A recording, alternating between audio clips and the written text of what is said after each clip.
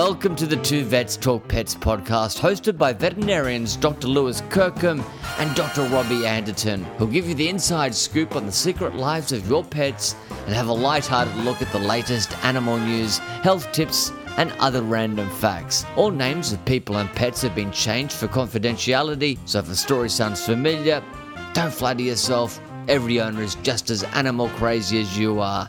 So sit down, place your furry, feathered or scaly best friend on your lap, and it's over to Lewis and Robbie. Well, thank you very much, TV's Adam Zwar and the US Army Blues Two Vets Talk Pets Orchestra. Welcome everyone to episode 7 of the Two Vets Talk Pets podcast. I am Dr. Robbie Anderton and I'm joined by vet, author, owner and patter of cats, and shielder of small dogs from birds of prey with inflatable pool toys. It's Dr. Lewis Kirkham. Lewis, how you going, mate? Good, Robbie. Another great intro, mate. Well done on that. Thank you very much, man. Thank you. You really need to be a rider, I reckon, with those ones. And you forgot rider of flamingo pool toys. It's been a while since I was thinking, like a flamingo. We haven't had the singing vet for a while. It's been a little while. It's been a little while. The chords, haven't you? A little bit of laryngitis, mate, you know. I actually had laryngitis last year. I woke up and, it started getting a bit of a sore throat. Yeah. And you feel you've got a bit of a sore throat and you've got a big day of consulting and you just think, I don't think this is going to last. Yes. I don't think it's going to last. Yes. Right? And it got through about 4 o'clock and just Gonski, mate. Oh. Gonski. There's nothing like doing a whispering consult, is there? And it was terrible. And everyone's going, what are you doing? You shouldn't be here. I go, I know I shouldn't be here. I'm the boss. I got no choice. What am I going to do? Yeah. So that was a bit of a... Anyway, so thanks to everyone for listening. Thanks to everyone who's watching. We're recording it too. Hey, yes, here we are online. G'day, yes, everyone. Hi, Mum. How you going? Facebook Live. Well, maybe not, but Maybe anyway, not, sounds but, good. So thanks all the listeners and the subscribers, people that are telling their friends about us. Yes. We're getting some really good feedback. Yeah, we man, have. We have one subscriber in Bhutan. Oh, so you're welcome kidding. to our Bhutanese. Bhutanese. Bhutanians. Bhutanian. Yes, welcome. Yeah, absolutely. Yeah. Welcome one, welcome all. Yes, exactly. yes. And this isn't specifically for the people of Bhutan, but just for anyone listening. This is a disclaimer. All advice on this show is general in nature, so please consult your veterinarian before following any advice for your pet. We do our best to provide the most up-to-date information, but as veterinary medicine is continually advancing and changing, please let us know if we have missed anything or if you need any clarification. Very good. Nice, mate. What have you been up to? Oh, look, work, still work. I'm loving it. Just good. Still kicking along. Finding those injections easy. They're not moving around on you, you know. Yeah, the cupboards, I know where everything is now. Fantastic. It's starting to get that way. Good. Yeah, no, I don't need to run out to the nurses and go, where's the vaccinations? Where's this? Where's that? So I'm really getting on top of that and loving work. It's great. Really, really good environment. I mean, it's fantastic. So, awesome. But one thing, speaking of the environment. Yes. Shark attacks. Been a few in the news lately. Yeah, right. I guess the most sort of well documented one is Mick Fanning. Where he punched the shark. He punched the shark on live TV, essentially. Yes. Yeah. The man's a hero. Oh, yeah. Man. Unbelievable. Scared. Now, we did say in the last podcast we wouldn't bring up poo at all. No. But I'm pretty sure he's got a wetsuit full after confronting that shark. My goodness. It might not have been the thing that attracted the shark in the first place, but I tell you what, it might have been the wetty warmer that attracted it, and then the rest came later. The wetty warmer. I know the wetty warmer. Just when you first get in, just get things moving. A bit of ureal marination. Oh yes, that's a good way to put it. Yeah. So the thing that really attracted my attention is there's this guy out of Macquarie Uni in Sydney. Yeah. His name's Dr. Nathan Hart. Not many sharks in Sydney though, mate. No, he's gone to where the sharks are. Right, okay, right. South Africa. Fair enough. That's where they're at. That's where they're at, and he's done a lot of research in the past. But the latest thing he's come up with, is putting LED lights on the bottom of a surfboard. Right. Okay. Yeah. And apparently that confuses the sharks. So really, the theory is that sharks are attack surfers thinking they're a seal. Yes, absolutely. You know, Yep. They're confused. Have a seal. They come up for a bite and they sort of taste. They look big and black and round and yummy, and they're flapping around. Yeah, And flapping around. They just keep coming back. I'm not sure Mick Fanning was flapping around. He's quite a good paddler. Good. Well, yeah, but flapping with purpose. That might be what I do out on the board, flapping around. Surprised I haven't been. But yeah. If you think we're flapping, yeah.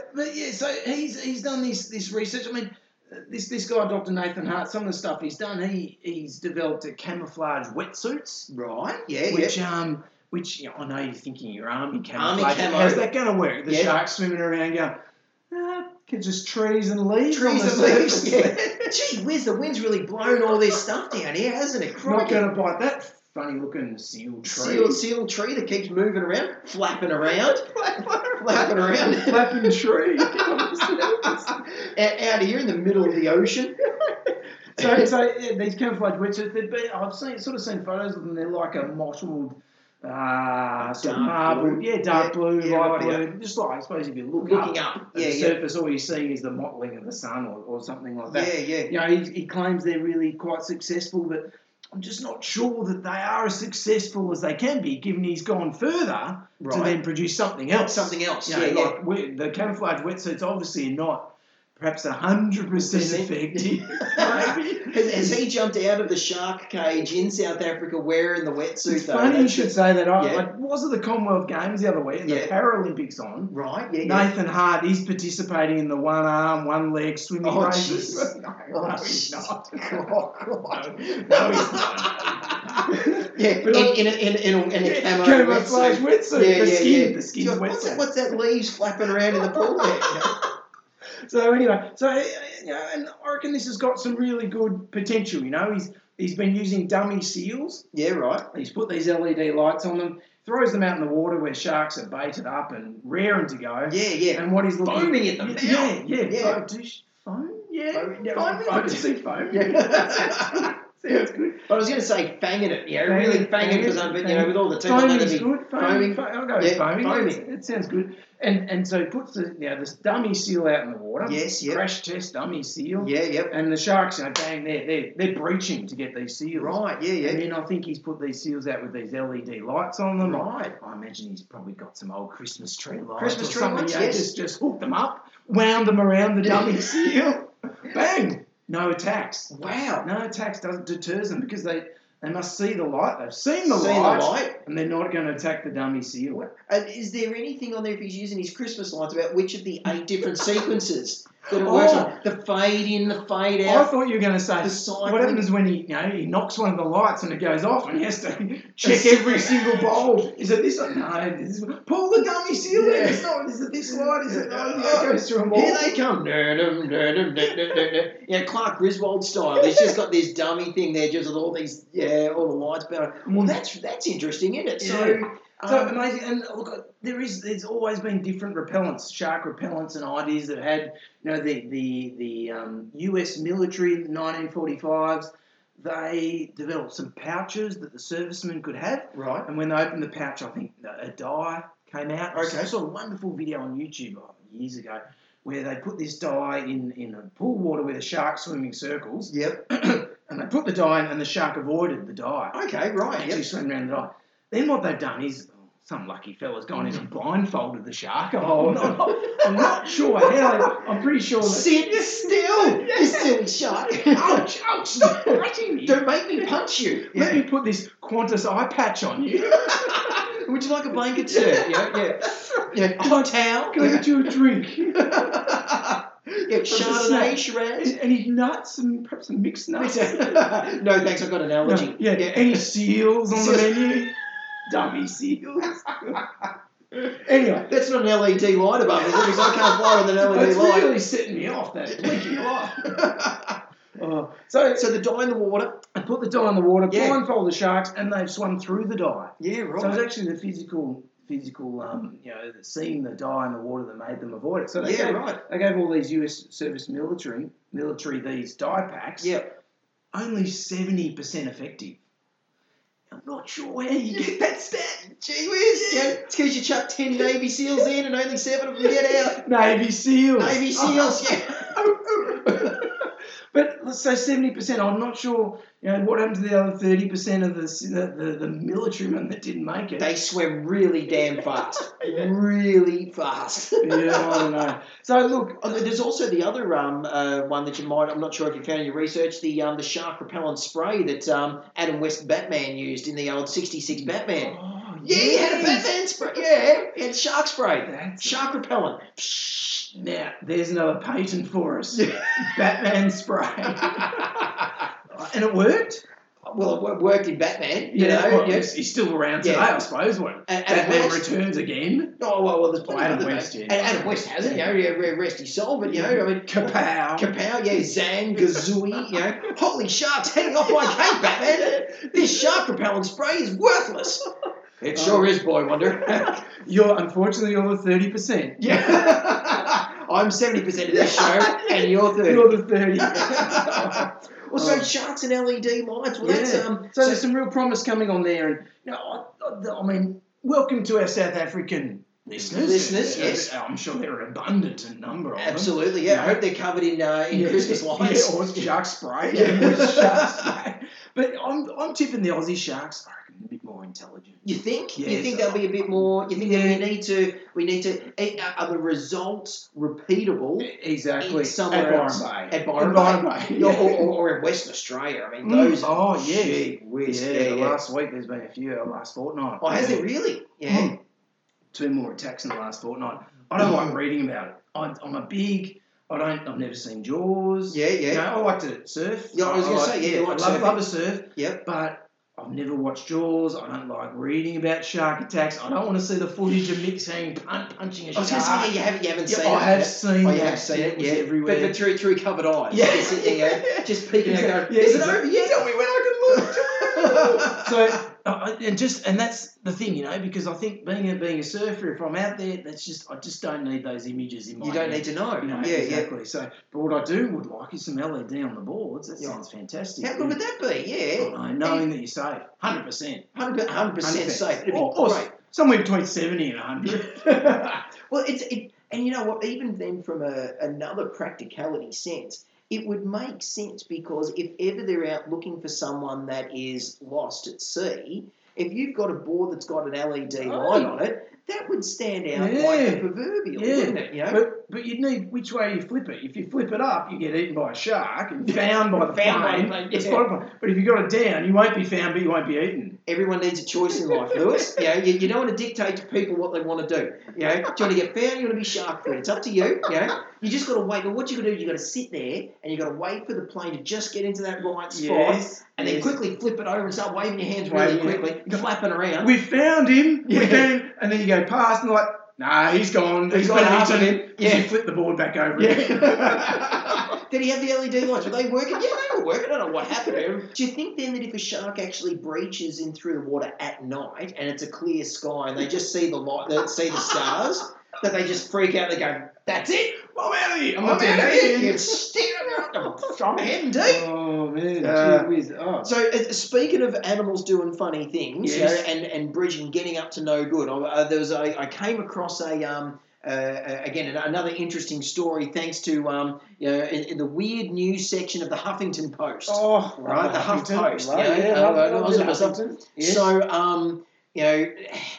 and when you get the sub editors that put in their the titles, the titles, and then they put the next little one under, with the internet articles, right? Yes. So this one's so it's got as Scooby Doo might say, ruh-roh. It's like cheesy. So HuffPost. This is an article by David Moy. All right, and we'll sort of go through. We'll put the lead right out there. So it's called "Pancake Craving Dog Accidentally Starts House Fire." Pancake, right. So, right. Pancake craving. So a golden retriever, so quoting here from David Moy's article, a golden retriever's craving for pancakes led to a house fire in Southwick, Massachusetts. Yeah. Surveillance video shows the dog walking over to a kitchen stove while its family is away. The animal can be seen getting on its hind legs. Flipping the pancake? I didn't see him flipping it up. I think he just went for the pancakes that were there. Just got stuck just straight into it, bang on. The animal can be seen getting onto its hind leg. So it's a golden retriever. So it's a big dog, right? Getting onto its hind legs and scarfing down what were reportedly leftover pancakes still on the stove. Reportedly leftover pancakes. Are you alleging some sort of nefarious activity here? No, I'll be honest, in the video it looks like pancakes. So he says allegedly or reportedly. So in the process of getting its flapjack fixed, the dog accidentally turns on one of the stove burners, causing flames to erupt and the house to fill with smoke. Turn on a burner. That's so he must have impressive. jumped up, right, and hit one of the things where then you get the little and then it's lit up, right? So luckily for the dog and another golden retriever that was in the house, the home was connected to a monitored alarm system that alerted responders before the fire could get worse. So in this video, right? So he had an accomplice. Well, no, his mate was in another room, right? So the good thing about this, so you've got the dog that just wants to eat everything, right? Yeah. And the other dog that's probably off, actually protecting the house. Or probably looking out the window going, when are mum and dad coming home? What's that smell? What's that? So in this video, right, and so we'll put a link to it online so you can see it, because it's quite an interesting video. So the fire department's put it on to say, make sure you got fire alarms, which is really important. So they didn't have fire alarms. Oh, no, they did have fire alarms, but also, so they had the smoke alarm and fire detectors, but also don't leave stuff on your stove when you've got dogs around, right? So that's why I wanted to bring it up as a community service thing. Make sure you don't have stuff near your stove. Yes. Right. So in this video, right, so you see the golden retriever circling around, right? Like a shark, right? Going up to the hot plate, jumping up, grabs down one pancake, right? Yes. And then goes away and eats it.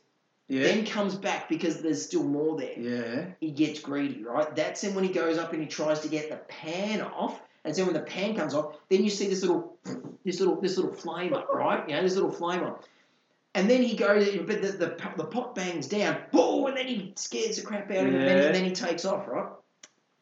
Then you see the fire start up, and then you see the smoke starting to billow. The golden retriever that caused the problem, he goes up having a little look at it, see what's going on, right? And then the alarm starts going off, so he hightails it out of there. Then his mate comes on going, what in the hell's going on? The interesting thing is, right, so those golden retrievers, even though you've got this loud, piercing sound, and for the dogs it's obviously got to be so loud. It's going to be horrible. They jump on the couch, right, to, while they're waiting for something to happen, the smoke. So they're not running around, they're not going nuts. The police come in, and as soon as the police come in, the golden retriever goes running up to him. Go, what's going on? He gives him a pat, and then... Hey, mate, check out the pancakes on the stove. Mate, you give the pancakes too. Some pancakes. Heavenly. It's fantastic. So then the fireys come in, and they put out the fire, and so there you go. Dogs cause a pancake craving dog causes house fire. There's so many unanswered questions.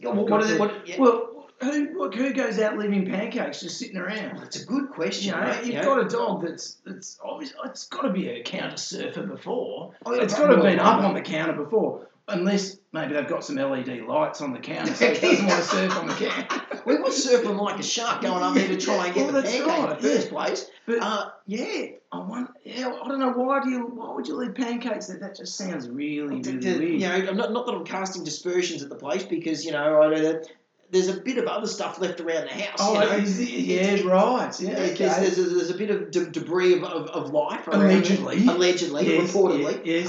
So they may have had to have gone quickly and just only had a few of the pancakes and just left them there. So that's amazing. Never trust anything on a bench when you've got a dog or a cat because you turn your back and it's fair game, isn't it? Isn't that amazing? Like it's having cameras in the home these days, so many owners have that. They set up the camera, and I can remember I went and saw a dog that was in the backyard and it was barking all the time. And they had complaints from all the neighbours all around. Gone to council and complaints and look, I said to them, look, before I come out to see you guys, just set up a video. Yeah, show me what's going on. The dog's in the backyard barking. The neighbours have complained, all that sort of thing. And so they set up a video and they sent it to me. And for the first 15 or 20 minutes, the dog's just lying in the backyard. You see the owners leave, everything. Dog's just lying in the backyard. Camera's set up. 15 minutes in, the neighbour's head pokes up over the fence. Oh. And he starts, banging on the fence and harassing the dog, and it looked like, it's hard to see on the camera. It looked like he's sort of throwing, rocks and things. And so the dog's like, barking, and I was like, this is gold. We've nailed the neighbour. Got your diagnosis.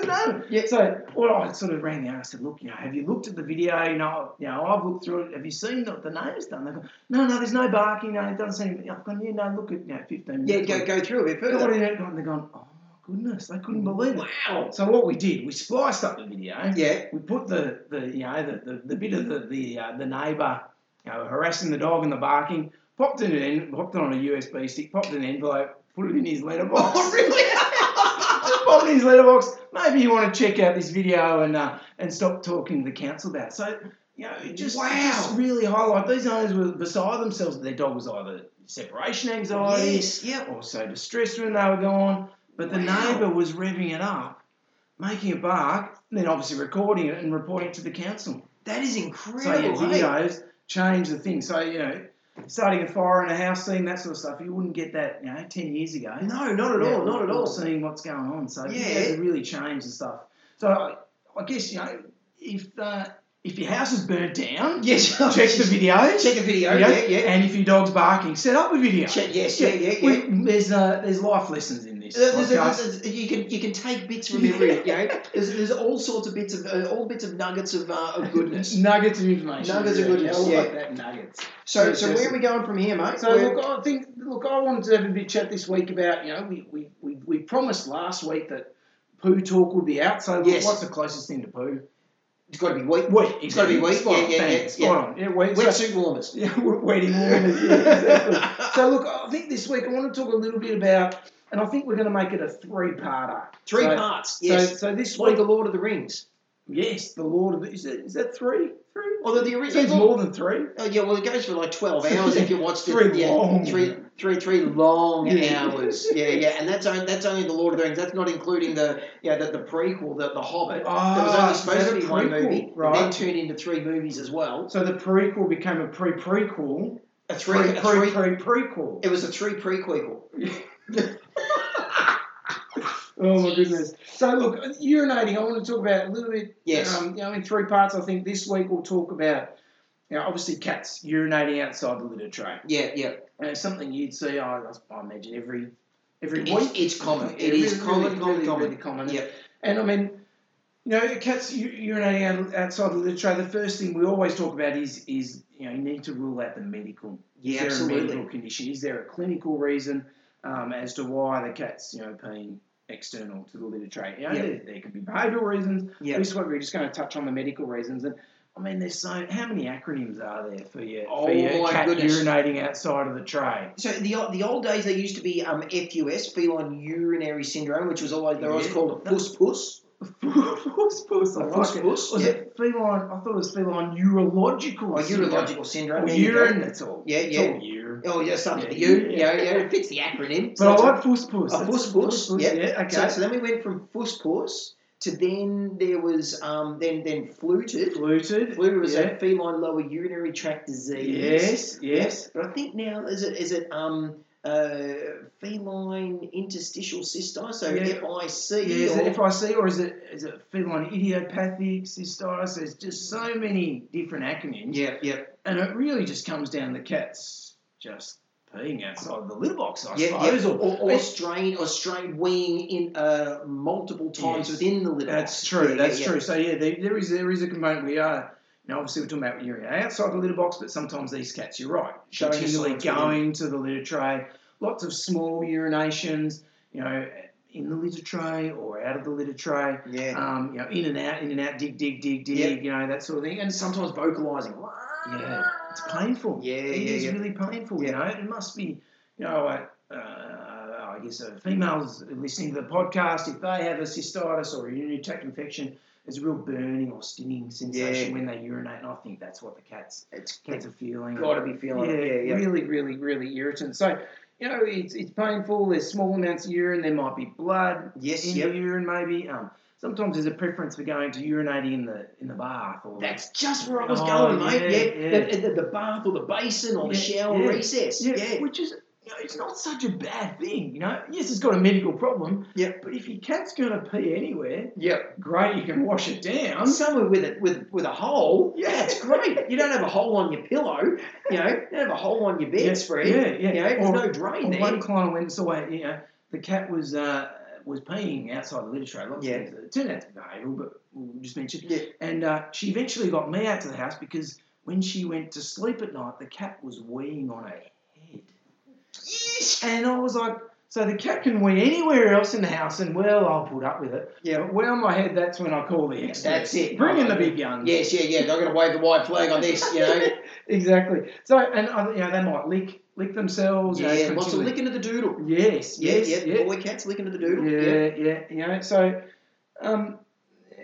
it is a medical thing. So, I mean, is there stuff, you're the medical guy here. Yeah. So. Look, it's one of the most frustrating things in that we know it happens, and we know it happens a lot. Yes. But unfortunately, with a lot of these cats, we just don't know why it happens. Yeah. So you alluded before with idiopathic. Idiopathic is one of those really fancy words for us to say we've got no damn idea what in the hell is causing this to happen. So true. So if you have someone say to you it's idiopathic, because you don't know what the hell's happening. Yeah. So vet is clueless. A bit like me first day in the consult room trying to find a syringe. Which drawer is it in? Yeah. That's not the drawer. That's the bin. Oh, that's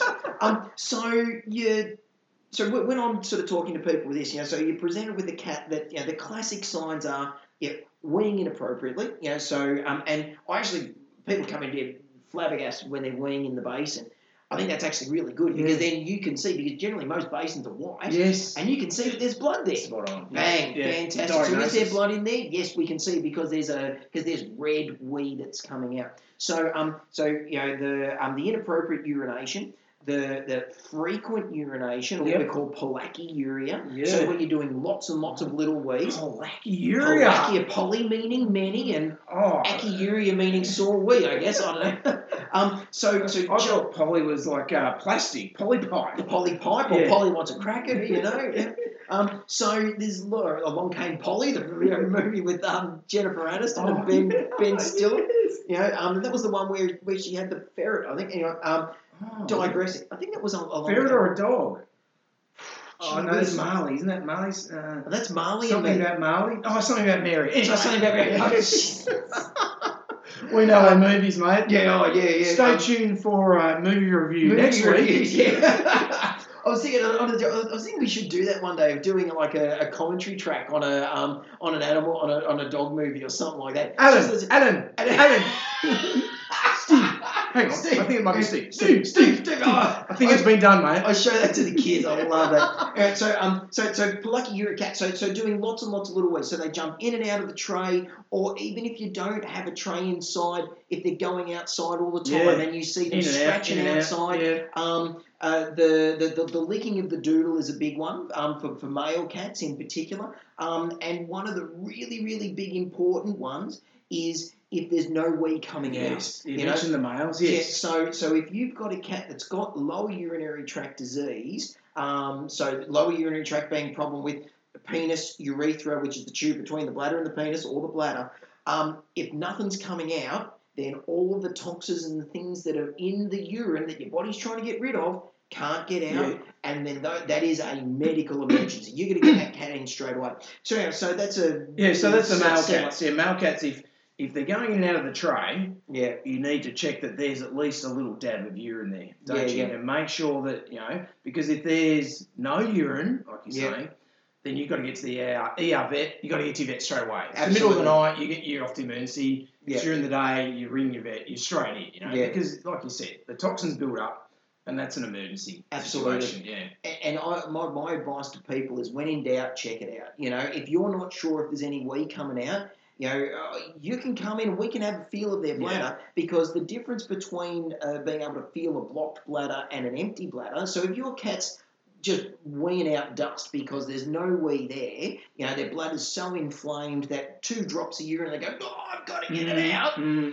We'll feel that, and it'll feel like a really small little walnut-sized bladder, and there'll be nothing there. If we have a feel of it and it's a tennis ball or it's an orange or bigger, I feel the abdomen. Oh, crikey. Yeah, just from feeling the tummy, you know there's something cooking. So as far as what are the causes of it, so you get a cat that's come in and it's showing these classic signs.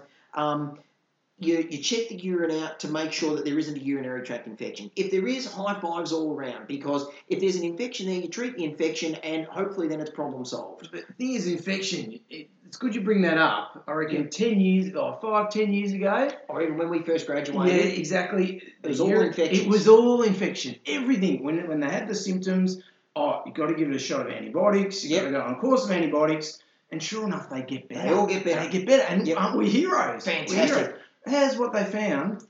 Don't give them antibiotics. Yes, yep. And they still get better in the same period of time.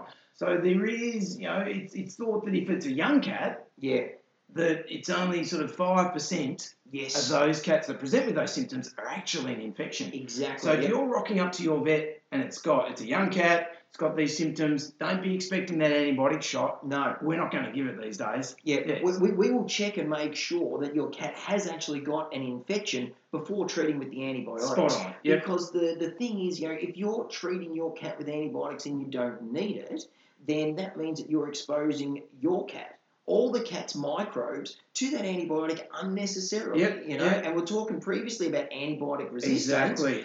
So you don't want to be bringing out the platypus. No, and going, milk the here's platypus. your cup of platypus milk. Yes, you have to try and treat the UTI. Yeah, to try and treat the UTI because we've given it antibiotics previously, and now it's immune to antibiotics. It's a complicated thing. So you check and make sure there's no UTI. And in that urine sample, when you're checking that, then you also look for crystals. Yes. So there's a percentage of cats that will have crystals in their urine, and the crystal. Yeah, sorry to interrupt. So the owners don't need to bring in a urine sample necessarily, do they? We have ways. We have ways of making you wee.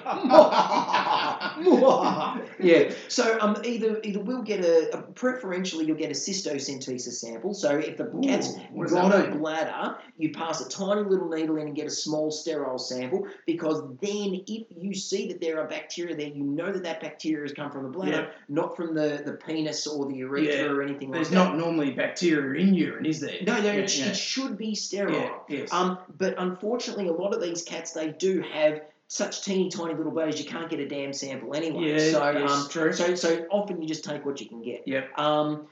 With looking at that urine sample, and we also sometimes will use little beads in the litter trays to try and get them to wee into that, so then you can assess the sample. Collect one at home or in the hospital or something like that. Yes. And if you are collecting one at home, just another little tip, you've got to get that sample in straight away, because crystals can form in the urine. That's true. So ideally you want to be checking that sample straight away. A bedside sample. I heard someone say once. There you go, bedside sample. But you need to get weed on your head while you're in bed. That's a bedside sample you don't necessarily want. I brought a bedside sample off my eyelid. Yeah. I was squeezing it out of my head. Can you use that? So you get your urine sample. You'll look at it for signs of a urinary tract infection. You might need to do a culture on it if you're not sure. Sometimes you'll see that there's just bacteria doing backstroke in there, and you go, fantastic, we got that one. Looking for crystals, but unfortunately, a lot of these cats, all they have is just a bucket load of blood. But there's no crystals, there's no signs of infection, and we call those cats idiopathic. No idea. NFI. No idea. No feline idea. No feline idiopathic idea. So with those cats, they're the ones those traditional ones that when you treat them with antibiotics, that these cats would get better because they go through this cycle of where they get these bladder inflammations. And I say to people, back in the old black and white days, we used to treat these cats with antibiotics and they'd get better. People used to think we were great, but we could have waved a trout over their head and they would have got better anyway. It's so true, isn't it? Yeah. So from the medical side of things, and there's been, at some stage, we are going to know what it is that is lacking or that is deficient inside of these cats' bladders, that we can treat them specifically to try and help them out. But until then, really, we're just left with trying to treat them symptomatically. Yeah, well, there's a real bit of a link, isn't there, between the stress and that sort of thing. Correct. Often, A big and one the with condition. stress. The thought that there's some stressful involvement. I mean, there are some studies that in young cats it's often when it's raining outside. The theory being that the cat's stressed and maybe it normally wheezes outside, wants to hold on. It's often cats that are a bit more overweight, tend to be a bit more overweight. Cats hanging around outside, like there's a new cat hanging around. There's any sort of changes in the environment can sort of set off. So it's really important that you try and identify any sort of stresses because it is a communication that they're sort of giving. And there was a really cool study that was done where I'm sort of jumping ahead a little bit. I guess one of the treatments we do recommend these days is an increase in water intake. Yes, absolutely. Yep. And there was a really cool one. I just really delve into the depths of my. You can hear the cogs going. Yeah, that's right. really, really. You can hear the little man going down the stairs going, I didn't think we're going to need this anymore, did it? He's definitely going down the next set of stairs. But there was a study that was done, and I think cats that had this, whatever you want to call it, urination problems, they fed them wet food. Right, yes, yep. And these cats were normally on dry food. Yeah. They fed them wet food, and what they found is that actually helped. Yes, helped them stop having this cyclical recurrence of this problem. Yeah. And they fixed it. Every cat should go on wet food, and it's got the problem now. That's fixed it. Problem solved. Problem solved. But what they actually did is, this is where the cogs aren't turning so well. I think they then did another follow-up study where instead of giving these cats wet food, they just said to the owners, just interact with the cat for 60 seconds, giving them a nice pat. Yeah, right. Once a day. Yeah. And it had the same response. Right. So giving them something else, some stimulation, some environmental enrichment. Yes, yeah. It wasn't necessary. It was thought that giving them that wet food was one extra interaction with the cat. Yeah, right. And that was just enough to lower their anxiety. Yeah, right. And it wasn't specifically the wet food per se. Yeah, right. So a really interesting study, and I hope I'm getting it right. Yeah. But it was sort of, along the lines. That's right. We've got the disclaimer at the start, so if we're wrong, it's fine. We'll just edit. Edit point. And this is what the study actually said. So but that's all. So I guess in the young cats, it's really unlikely to be infection, like we sort of mentioned. Yeah. And I guess if it's an older cat though, that's the first time it's occurred, maybe over 10 years old. Yeah. You start looking at other things, don't you? You start maybe looking at kidney problems, maybe diabetes, maybe a thyroid issue. We might recommend some blood tests if the cat's a bit older, do you reckon? Oh, definitely, yeah, because that's when you're then looking at, right, so what else can cause issues with your, as you're getting older, you'll get conditions where your kidneys aren't working as well, so you're producing more wee. If you're producing more wee, then that wee's got to come out somewhere. So people may notice that their cat is urinating more, and because then they're urinating more, they may be filling up the litter tray, and their litter tray is dirty, so they're looking for somewhere else to go. Also, I think sometimes with cats, you can see them if they've got things like arthritis and things like that. Where if they've got degenerative joint disease, it might be hard for them to jump into their litter tray. They might be asleep, and it takes them too long to get up to get to the toilet the same way it used to. And also the older cats are more prone then to the UTIs, so often you will get the urinary tract infections in the older cats. So there's this young cat urinary issues, older cat urinary issues, and there's a little bit of crossover, but they're often distinct with different things that they will get. Yeah, So, and the younger cat, the treatment we recommend is certainly, we talk about trying to increase water intake. Yeah, seems to help. So. If your cat likes a water fountain, something like that, the tin food, adding water to the food, those sorts of things. There are specific diets. You can buy. Have you got thoughts on the diets these days? Oh, yeah, gee whiz. For certain cats, the diets I think really help. For other cats, I think the diets are a part of what you might do. But I think there's some conjecture on just how important the diets can be. I think so. I think just changing to a wet food is often enough for some of these cats. And then looking at, is there a stress component in the environment, or is there something sort of else going on? But I think perhaps we'll talk about the stress stuff next week. Next time. We'll bring that in next time. how you can help the stress thing.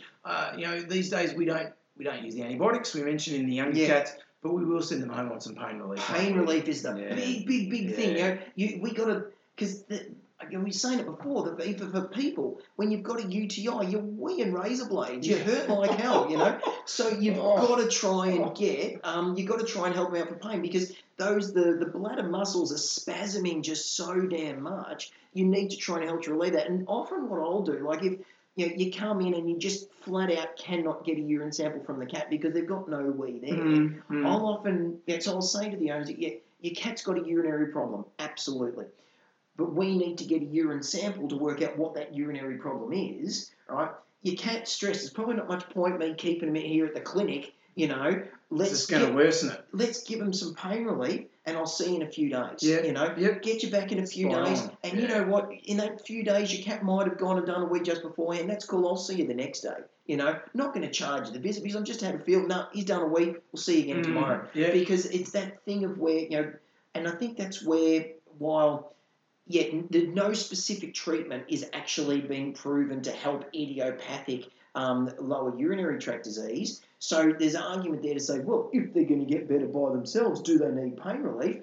Oh, hell yeah. They're sore. Oh, of course. They're urinating shark teeth, mate. Oh, mate. Razor blade shark teeth. You've got to help these poor cats out. And so there's lots of, there are a few different options for what you can use for pain relief. And so it's really up to your vet with what they want to use. Individual preference. Yeah, but as long as you go home with pain relief, that is the most important thing. And increasing your water intake. And one thing I wanted to chew on your ear for this one, Lewis, is that I was at a conference back in 2009 in Bangkok. The Farsiva conference out in Bangkok. It was fantastic. That sounds like a junket too. No, that sounds fantastic. No, about a junket. It was pretty good. Yeah, that sounds awesome. And one of the talks that we went to was with Kirsty Sexel. The one of the preeminent veterinary behaviour specialists. Behaviours, top of the field, mate. Absolutely. Yep. And cream so, of the crop. And so she was talking about placement of water bowls, and about she was saying that that cats like to drink water away from where they eat or where they go to the toilet. Yes. And I'd observed this in my own cats in Parker and Melbourne, in that when they were kittens, I got them a water fountain, and I got so frustrated that they were splashing water everywhere. I got, right, bugger, I'm going to put the water bowl in the bath, right? And so putting the water bowl in the bath, that is then where they would go and drink all the time. We don't have a bath now, but we've got a shower now. Yeah. And after this talk where Kirsty was saying that, the penny dropped in my head of going, oh, well, this is where the cats are going, and that's the reason why they want to go and drink. And I then realised, well, a lot of times people will say to me, my cat likes to drink the water out of the bottom of the shower when I'm finished, or at the bottom of the bath. Yes. And that's because the food bowls that you've got, the one dish for the water and the one dish for the food, the cats next don't to each dig other. it. Yeah. So what are your thoughts on that? Oh, definitely. Yeah. I think, I always say try and separate the food and the water bowl. And I think the other week when we were talking about, cats pooing outside the litter tray, don't put the litter tray in the same locations as well. Yeah, right. I think, though, when they go to drink out of the shower and the bath, when it's running, I reckon there's just something special about that water that they're like, oh, this is my crack cocaine. Yeah. This is, Or not even when it's running, just when the shower's turned off and they come out and then the cats run in there and just lick it off the floor. I just think there's something that must be different about that. I don't know. Fresher water or something. I don't know what it is. I mean, a lot of cats obviously like a tap being turned on. They'll go and drink from the tap. And that's one of the treatments for the idiopathic cystitis is if you've got a cat that wants to drink from the tap, leave a little tap running, and let them have a good sip from, so you're increasing their water intake. Yeah, for sure. Yeah. Yeah, separating the food and the water is it's something I often recommend. I'm not sure it's going to be the treatment for every cat that's got this, but something to certainly sort of think about. I call it a cat hack. A cat hack. Right. Just something for people to try. It's just as a thing of put a water bowl somewhere else. It's not going to do you any harm. Exactly. They're going in there and drinking out of it anyway. Go and chuck it in there. Why not? Yeah, perfect. Alrighty, well, look, let's leave that for part one. Yeah, that's it for part one. Oh, yeah, we've got to leave the teaser, part two next week. Part two, Make sure you stay tuned for the next 2 installments of urinating outside the litter tray by Lewis and Robbie. Ba-bum, ba-ba-bum-bum-bum. No, the American band, the army band. Oh, We did do that bit. Do, Oh, do, okay, pause, edit. Thanks, Thanks, guys, for that Oh. great little boom, boom, boom. Yeah, the segue, fantastic. You know. So the other week I was at the Com Games, Yes. as we talked about, and while I was up there, my daughter actually got a sore ear. Oh no. Yeah, sore ear. Well, always while you're on holiday. Oh, isn't it just? Yeah. And so I thought, oh yeah, she'll be right. Oh, Daddy, it hurts a little bit. Yeah, here's a Nurofen. Tough it up, Have kiddo, a in my Panadol. day. Yeah, we're on holidays. And it was 2 or 3 days until we were coming home, and I was, she'll be right. And Deb said, can you have a little look in the ear, Dad? Yeah. Oh, you can't see it. It looks fine. I mean, I can't see anything in the ear. It's right in there. Yeah. And then it suddenly clicked to me, we're catching a plane home. Yes, yeah. Ear infection on the plane. It's not cool. Not the best thing. So she'd been doing a lot of swimming, and so we got into the doctor, and sure enough, had a little external ear infection. Okay, yep. Otitis externa. Otitis externa. And we started treating it, and all good. But mate, it got me thinking, that how many dogs and cats we see with ear problems, Mate, yeah. and how painful they are. Absolutely, yeah. It's a pretty bread and butter sort of thing. Mate, we see it all the time. And I've actually seen a huge, we've seen a really big upswing in ear issues with dogs, even in this last few weeks. Yeah, right. Which is funny because, it's often a thing that we'll see in spring and summertime. So, because it's often to do with allergies, a basis of allergy. Yeah. I mean, you can get it if you go swimming and you get a grass seed in your ear, or, you get something else, some other, foreign thing in there that sets it off. But usually it seems to be allergy based. And I mean, I've been living on antihistamines the last couple of weeks. So I always know when I'm living on antihistamines, it's going to be ear and skin fest. Yeah, right. So you should give me a call so I know what's coming in for the Mate, week. Mate, it's ears. Yeah, it's ears this week. I'm on antihistamines. Yeah, Lewis, you're going to go. Yeah. Definitely stock up on the ear meds, mate. So, I mean, the classic, often an allergy, like you said, can be in an iron cause, grass seed, swimming, but then they get a secondary infection, don't they? Yes. So it's a bacteria or a yeast infection or maybe ear mites, I suppose. Yeah. Don't see a lot of them. I saw one the other day. Did you? Yeah. I did, yeah. It was so it was a puppy. Yeah, I was going to say a puppy. It's usually puppies, right? And it was in for desexing, and the owner said, just check its ears out, see what's going on. And so I looked down, and because sometimes it was a little oodly dog, and so sometimes they're actually getting a little yeast infection at 6 months of age. Really common, It'd just be that. And I've looked down, and the cool thing about it, so we got a new nurse, Josie. I said, Josie, have a look at this. Yeah. When you shine the light down, and they just all scatter. Really? Yeah, because they're photophobic. Yeah, they don't like light. So you shine your light down there, and you're thinking... Down in the ear, Down the ear, yes. Yeah, so you're shining your light down here through your little otoscope, and you go, hang on, is that a little bit of wax or... No, hang on, it's running away. Wow. It's running away on legs. Wax doesn't have legs. So that's pretty cool. So how do you treat what? You put an LED light down there. You chase it out. You dummy seal and you rip one of the LEDs. You pop it down the ear. Well, no, you don't put the LED. You put the actual dummy seal in there without the LEDs, and they just grab a hold of it, and out it comes. So because so many things treat the ear mites these days. Like it's back when we graduated, when Revolution came out, Revolution, and that treats it. This is amazing, But now you've got your Revolution, Advocate. Yes. Now Brevecto's got the cover for it. I think NexGuard might too. Sympatic has got it. They all do it. Everything does ear mites. So that's why it's so different. If there are any drug sponsors out there that are listening to this podcast and they think we've missed one of the important ones, which might be theirs, and they'd like to throw some sponsorship, we can edit that back in there, and you could sponsor the show. Yeah, that'd be great. Yes. And your product's great too. Yeah. 2vetstalkpets@gmail.com. Yeah. Send us an email if you... Shameless plug. Yeah. Why not? Yeah. Wait, help us out. Help us keep it going. Yeah. Give so that we may keep podcasting. Exactly. So ear mites. So ear mites in this little puppy. So you can get ear mites, but it's often the yeast, the bacteria, and so when they come in, so what are the signs of where a dog's got an ear problem? Shaking the head, scratching at the ear or the ears, rubbing on the carpet or the side of the couch.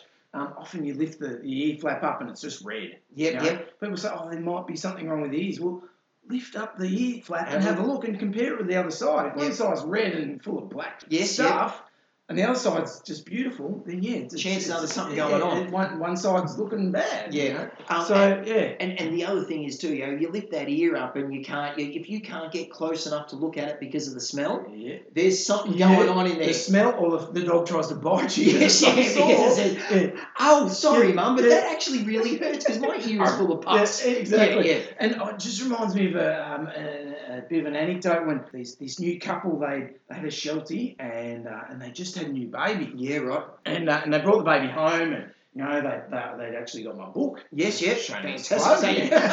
I'm doing it every week. Yeah, link on the website. Yeah. I'm glad you asked. Yeah. Funny you should say. Tell your dog you're pregnant, and essentially guide for dog owners who are expecting a baby. Fantastic book that I wrote. Find it on Amazon. Yeah. or babyandpet.com.au. There you go. Yeah. Anyway, so they've done a lot of stuff preparing for the arrival of the baby and that sort of thing. And the baby came home. Yeah. And they went out, put the baby in the pram, went out to go for the first walk with the baby. Dog refused to go. Right. And I thought, that's really strange. So I went round to the home and we talked about, we did the preparation. We did walking without the baby in the pram before the baby came. Loved going for walks, no problem with the pram. We think it hates the baby. Yeah, right. So we had a long chat. Was it a bad baby? Bad baby? Did I say bad baby? No, I was just wondering if it was a bad baby. Maybe. I don't know. Can you have a bad baby? Well, I don't know. I don't think parents would say a bad baby. Well, they wouldn't say it about themselves, but you might be able to say it externally. Is that like a Seinfeld episode where, isn't it a cute baby, but it's really ugly? Yeah, it's a bad baby. Say that's cute. It's really ugly. It's a bad baby. Yeah, I'm really sorry, but your dog's right. You've got a bad baby. Your dog hates the baby. And that's the end of the consult. Thank you very much. See you later. We'll see you Give me a call in a week's time. Give your baby 2 of these and call me in the morning when it's not quite as ugly. So we're chatting away and we're talking. I couldn't really work out why. Yeah. They'd done all the right preparation, and what I eventually got to saying was, have you tried just taking the dog for a walk without the pram? Yeah. Without the baby. Remove the variable. They said, well, actually, the husband did go in, the dog just really needs to walk. Went to go for a walk the other day, wouldn't go. Yeah, right. Okay, it's not the baby. Not There's the baby. Going on. So I did a bit of an exam on the dog. Had an ear infection. Yeah, right. Didn't want to go for a walk. Yep. Because who knows why. Yeah. Maybe the collar was pulling on the ear or whatever. Yes, yep. Treated the ear infection. Bang. Let's go the hero. Fantastic. Hero loves the baby, not a bad baby. Not a bad baby. Good baby. Good baby now. Good baby. Baby's fine.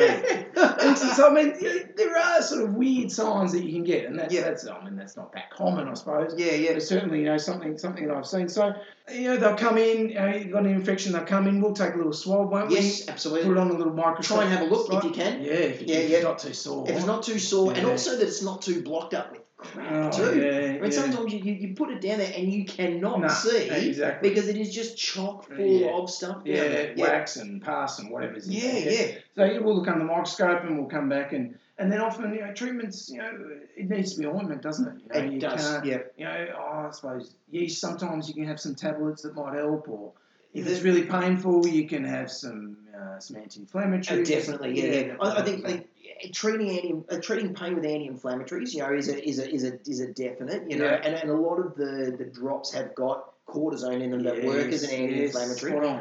But I often find that actually either giving an injection or tablets of anti-inflammatories or cortisone to help, because they are so sore, and if you're going to be trying to put stuff down as dog's sore ear, man, your job's going to be so much easier if that pain isn't there. So, and do you use that new medication that's once a week? The Serena? Yeah. I've given it a crack a couple of times. I like it, but I like the ears to be pretty clean before I put it in. Okay. So if I've got the times where I'll use it is if I've got a dog that the ears are pretty well clean, so there's a little bit of discharge.